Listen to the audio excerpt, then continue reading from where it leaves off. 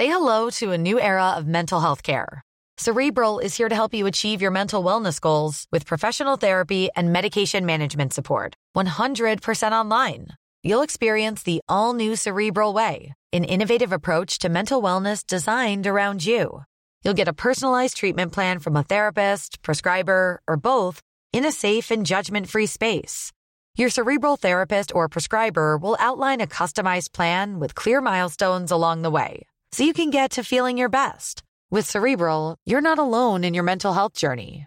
We're here to empower you to live a fulfilling life. So take that first step towards a brighter future and sign up today at Cerebral.com/podcast and use code ACAST to get 15% off your first month. Offer only valid on monthly plans. Other exclusions may apply. Offer ends July 31st, 2024. See site for details.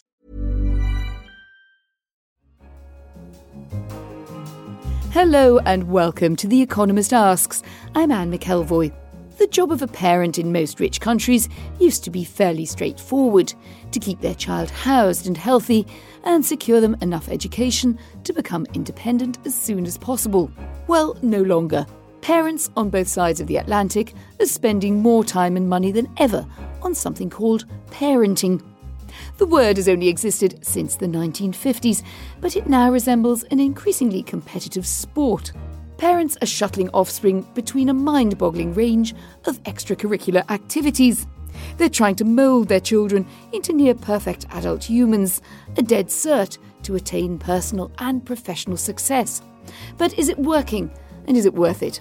So this week we're asking, how pushy should parents be? I'm joined in the studio by Barbara Beck, the author of this week's special report on the changing nature of childhood. Welcome, Barbara. Thank you. And on the line from Washington, D.C. is Ryan Arvent, our Free Exchange columnist, who's been looking into the economics of parenting. Hello there, Ryan. Hello, Anne. So let's start with how childhood has changed. Barbara, since you were young, what would be the differences that you observe yourself? Yes, it's not just since I was young, but from all the contacts I've had, all the conversations I've had, it's for anybody under 30. Childhood used to be a very different proposition from what it is now. Until quite recently, children used to range free. They used to be allowed out into the street. What we see now is completely different in that children get ferried everywhere. There are dangers perceived either from traffic or from potential kidnappers. And also, parents seem to have a much more difficult job trying to prep them for future success. And many parents look back on their own youth with nostalgia, but what are the benefits of a modern childhood that you found as you went along? Well, interestingly enough, the children themselves seem to be quite enjoying it. There may be all sorts of reasons for it. I mean, children are still being better nourished, better looked after, better education. There's a bit more money around in most cases. So maybe they've got nothing to complain about. And they don't feel this sense of constraint that you lay out about being more trammelled in how they roam around or whether they're allowed to be out on their bikes after 6 o'clock. Well, they don't know anything different, do they? It's a marvellous thing about children. They've never ranged free. And children are incredibly adaptable. Otherwise, the human race wouldn't exist anymore. So if we look at a university-educated mother in America, she can now expect to spend 22 hours a week parenting. I'm certainly not going to compete with her. But anyway, that's about double the figure from 1980. What do you think about the trend towards spending more time, more effort as well on offspring, especially given that parents are not spending any less time at work? Barbara, and then I'll bring in Ryan as our economics guru.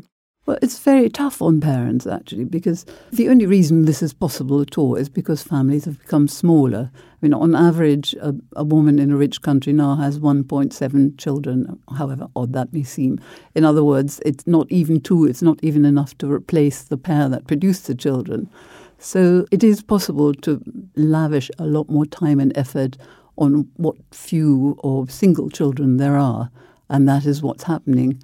So although women now typically go out to work, and particularly educated, middle-class, professional women probably work very hard at quite important jobs, they also take it upon themselves to work in the second job of promoting their children. And this is happening in most rich countries, not so much in the Scandinavian countries, I found, but it certainly happens in Britain, it happens in America, and I found very much it happens in China. I also went to South Korea, and it's tremendous there, yes. Ryan, active economics writer, active dad. We're talking there about mothers, but does the same go for fathers? Can you unpack that a bit for us from your work?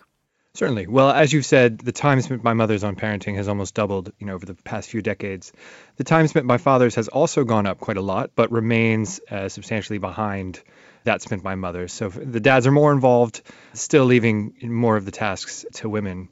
But it's really the phenomenon of increased time spent with children is really interesting given what we've seen on the working side. Richer families especially are working considerably longer hours than they were 30 years ago. And you might have thought that the extra money they're earning from that would be used to pay for nannies and all sorts of other people to take care of the children. But instead, they're managing to find even more time to devote to the little ones.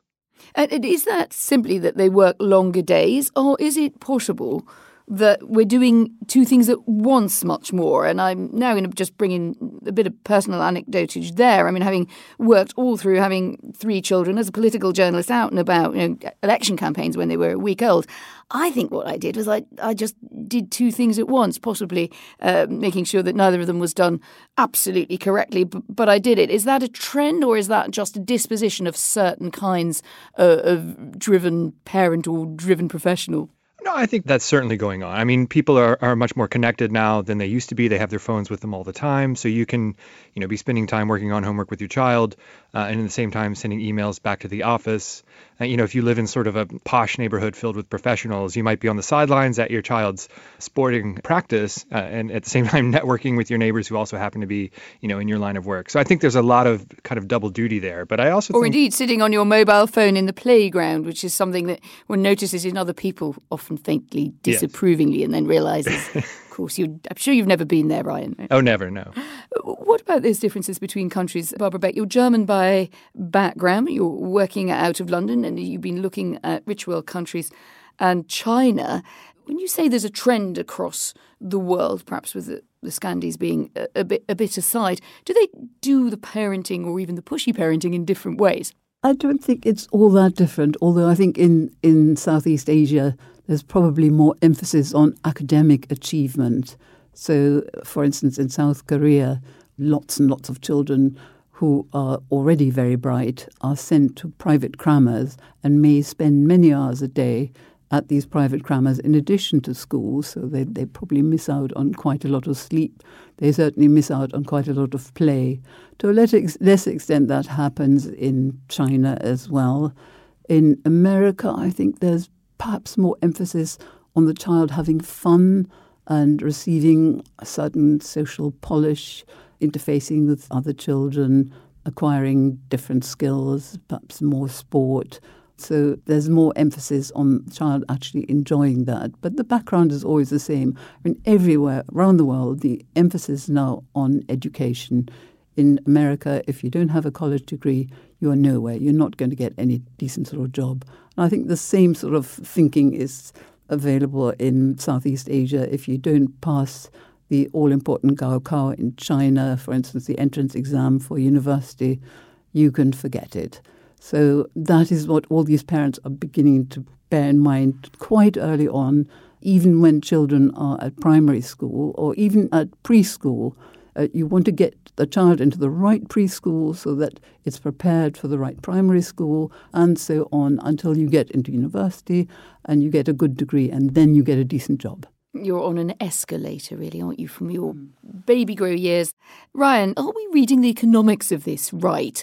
Is that rewarded? As Barbara suggests, parents, if they're well educated themselves, get very into the idea that the education is this great ladder of social mobility and success for their children. But might we be wrong? No, I think Barbara has it right. I think one thing we've seen over the past 30 to 40 years is a huge increase in the return to a college degree or to an advanced degree. Meanwhile, people with lower levels of education have seen their income stagnate. And so it's become much more important to get that higher education. At the same time, admission into the top schools has become much, much more competitive. So around the time I was applying to go to college back in the 1990s, Ivy League schools in America would admit a quarter or more of applicants. That's fallen now down to single digits, to around 5% or so for a school like Harvard. And so it's much more important to get into those top schools, at least in terms of your earning potential. It's also much more difficult. And so I think it's something that economists here have dubbed the rugrat race, that if you don't start from the beginning and really put everything into it, your children are going to be left behind. So how early should parents start on that rugrat race? The brain is at its most plastic from birth to the age of about 5. Barbara, can institutional early education level the playing field for poorer children, those whose parents are not able to give them that intellectual silver spoon start in life? To some extent, I think it can, and I think it should, because one of the problems about this very competitive, very intensive parenting is that it opens up a gap between the already privileged and the less privileged groups. And if you don't have very much money, you probably can't do all the kinds of things that well-off parents can do for their children, and you rely more on institutional care. And I think a lot of governments have now realized that and are opening up earlier childcare and appropriate sort of preschooling for children in order to make up for the sort of things that children in less advantaged backgrounds don't get. I mean, middle-class parents will talk to their children from an early age. They will take them into interesting environments. They will have meals with them and chat about things. These sort of things are less readily available in less advantaged families because the parents simply don't have time. They don't have money for the kinds of excursions. So it's very important to make up these differences. And it is interesting to find that in most countries, a larger portion of the age group from about 3 to school beginning are now in early education, and it does make a difference. In America particularly, there are plenty of examples to show that that investment pays off. I know you cite, Barbara, the Nobel Prize-winning economist James Heckman, who argues that it does make a difference. But Ryan, what do we know about how that works out over time? It could be, of course, that there's a cognitive bias that guilty liberals just like this kind of thing anyway. I mean, they would do it whether it worked or not, because it also covers their own moral choices. Do we know enough about what comes out at the other end of that kind of intervention? Well, we don't know enough. I mean, I think the evidence that we're gathering is improving, but it's hard to extrapolate out from sort of small-scale programs and then programs tried at state level. The characteristics vary state by state, and so it can be tricky to draw broad lessons. But I think it does seem clear, as Barbara said, that there are big advantages enjoyed by privileged children just based on the interactions they get with their parents that more disadvantaged children don't necessarily get. And it does seem that there is a return to young children from state interventions. I think one thing that's interesting is that it's not always something that's going to show up in terms of test scores that you see in terms of academics. Early interventions, the effects sometimes fade away.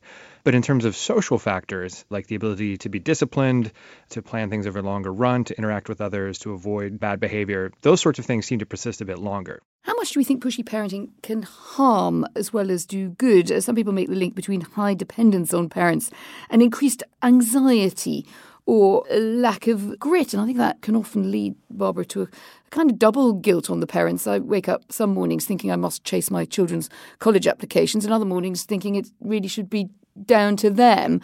Does the evidence tell me whether I should be more laid back or more pushy? Well, on the whole, the evidence shows that these pushy parent techniques seem to work, that the child will have better academic results. It will get further in life. It will have the social polish that is required for the top jobs. So I think that the parents are probably quite justified in pursuing these. You also need to remember that it's a competitive game in that most parents compare themselves with other parents. They know parents like them and they see that everybody's doing it. And even if their children are bright and doing quite well, they think that because the game is so competitive, they have to get their children to do more. So nobody can really drop out of this race. And as we were saying earlier, the children themselves seem reasonably happy about it. I mean, I've heard one or two anecdotes of particularly students in South Korea who were so pushed and pushed that when they'd finally got their university degrees, they said, right, I'm not going to do anything else. I'm going to go home and stay with my parents and play lots of video games. and not get a job. Thank you very much. I've done it, basically. Mm-hmm. I've done my bit of achieving. I'm not going to do any more. Many of us parents will have our head in our hands at that thought. Ryan, do you recognise that picture of pushy parenting also being a bit tough on parents psychologically, something we don't tend to measure so much? But as we talk about mental health much more openly, mental health in the workplace, mental health in families and addressing it, are we in danger of driving ourselves into a bit of a trap? Well, I think we certainly are. A lot of this is, as Barbara says, motivated by an almost constant sense of guilt that you're not doing enough relative to everyone else. And no one wants to feel that they've let their child down. And so there's that sort of constant anxiety that a lot of parents feel. And then there's also just the sort of, there are only so many hours in a day. And it would be nice to take some time as a parent working on their own happiness and fulfillment and mental health. Not that interacting with children isn't rewarding. In many cases it is. But you can easily work yourself too much. And so I think that there are mental health costs in that sense. I also probably feel a little more ambivalent about the effects on the children over the long run. I suspect the children don't mind it so much when they're young, but I worry that this sort of parenting teaches kids that life is a race and it's one that can be won. And of course, life isn't. And you sort of eventually have to find your own sense of happiness and self-satisfaction. And it's really hard to do that when you're always trying to beat your competition to this achievement or that achievement. You've brought up small children, Ryan, in Europe when you were based in London, and now you're back in the States. Do you notice different aspirations, different levels of paranoia, different angsts? There are different flavors of ambition and worry and anxiety. I think probably there is a sort of a correlation between the bigger and richer a city and how much parents obsess about this. And so I would say that Londoners maybe are a bit crazier with their children than people here in Washington. But really, it's quite similar. I mean, everyone is obsessed about their future prospects, about developing all aspects of their children so they can have the perfect college application and across the rich world, and particularly in the big cities where elite professionals gather and where kind of salaries have been soaring. And we see these trends, and I'm not sure that I see it going away. That's interesting. I think we need to have someone around who is pushier than us. And I think one of the reasons people love those stories, if they're Europeans, they go to America and find people queuing up outside some preschool, is that they can go back and feel that they're being reasonably relaxed themselves. Barbara, how obligatory, if you like, is a certain level of pushiness now becoming? How much is the law underwriting the kind of trend that you've been exploring in this report? I think that Utah recently passed a free-range parenting law protecting parents who let their children play unaccompanied. There's good libertarian red meat for you. Well, that's a very interesting point. I've actually seen the opposite sorts of reports where parents have been prosecuted for letting their children play unsupervised. Yes, I was more familiar with that. It used to be absolutely standard, the child of 10 perhaps could play in the park by itself with its mates. But I've seen actually reports in the States, particularly of people getting warnings or even potential jail sentences for allowing their kids to roam around like that. So it's quite a difficult situation for a parent. But I've seen some opinions from sort of academics who know quite a lot about the subject, who say that actually, all this pushiness will make a difference at the margin, but these children that are being pushed so much are already quite privileged and they will probably do perfectly well.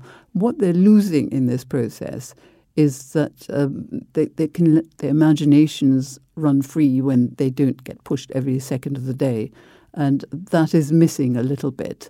And there's even been some suggestion, I've seen, that this phenomenon of snowflakes, of students at university who are terribly sensitive to any adverse opinion, something that they don't agree with, that is perhaps a corollary of this very intensive parenting, which also means that the parents are cocooning the children while this is going on to ensure that they will have as good an academic result as they possibly can. They will take everything else off them, and that cocooning is actually quite bad for them. So children would be less resilient as a result of that. We always get a lively response from our audience when the word snowflake is used on these podcasts. Some people feel very, very strongly that it doesn't describe them. So you can let us know whether you identify there with what Barbara observes. Ryan, how much do we think that this desire to be a very assertive parent and to yield results is about us as opposed to being about the child as part of a lifestyle, a package? Well, it's an interesting question, and I think it probably is playing a pretty big role there. Professional adults now are quite aware of the image they present to society. They want their cabinets to have the right distressed wood, and they want to have the right car parked out front, and they want to be able to put all of this on Instagram, and to some extent a high achieving child fits that bill. When you sit down for tea or whatever with your friends, you want to be able to say, oh well, my 6-year-old has just finished her second novel, and my 4-year-old has built a robot, and then someone else will try to top that. And so I think that we like to tell ourselves we're doing this completely selflessly, but in some ways that's probably a comforting fiction, and maybe if we relaxed a little bit as parents, the children would be all right as well. I think you're right, and I think the flip side of that is if you've ever had one of those calls or emails where you then have to turn up at school and account for the fact that Junior didn't turn in his tests on time or hasn't been doing what he should, it's very hard to sort of get away from the sense that it's a bit of a judgment on you and that it's something about you as opposed to being about the well-being of someone else. And that might be one reason why the tide is beginning to turn away from hot housing, at least academically, for some wealthy families, with a bit of a spike upwards in the choice of alternative education. I think Jeff Bezos in September announced $2 billion for Montessori-inspired free preschooling for low-income families.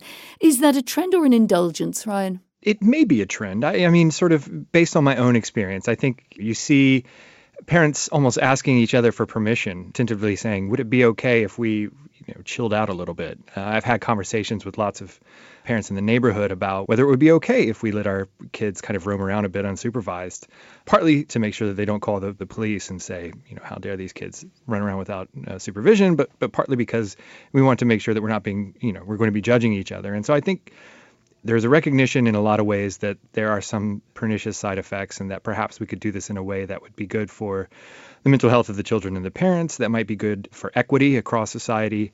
And I think that would be a really positive thing if it did turn into a trend. To say nothing of the fact that E.T. could never have worked as a film if they'd all had to be home on time. Barbara, you have parented yourself in different times over, you have grown-up children, I think? I have grown-up children, yes. And knowing what you know now, would you be more or less pushy? I'm very happy I had my children when I did, and I didn't have to be this pushy. I mean, I think there were some pushy parents around at the time, but nothing like what we see now. And I would be violently opposed to having to be this pushy. I don't think everybody does it now, but it's just a lot more common. Ryan, I've got to ask, are you a pushy parent? I'm more pushy than I'd like to be. So it's just, I catch myself saying I need to be less pushy. I'm working on it. It's a New Year's resolution. I'm an absolutely perfect parent. Absolute. Straight up. Well, listeners, let us know what you think. What makes a successful parent? Will hothouse children eventually wilt? And which country comes closest to getting the balance right? You can reach us at radio@economist.com, or we're on Twitter @Economist Radio, practicing our perfect work and family balance. Barbara and Ryan, thank you both very much. Thank you. It's been fun. Thank you. And while you're with us, please take a moment to leave us a review on Apple Podcasts. We'd love to hear from you. I'm Anne McElvoy, and in London, this is The Economist.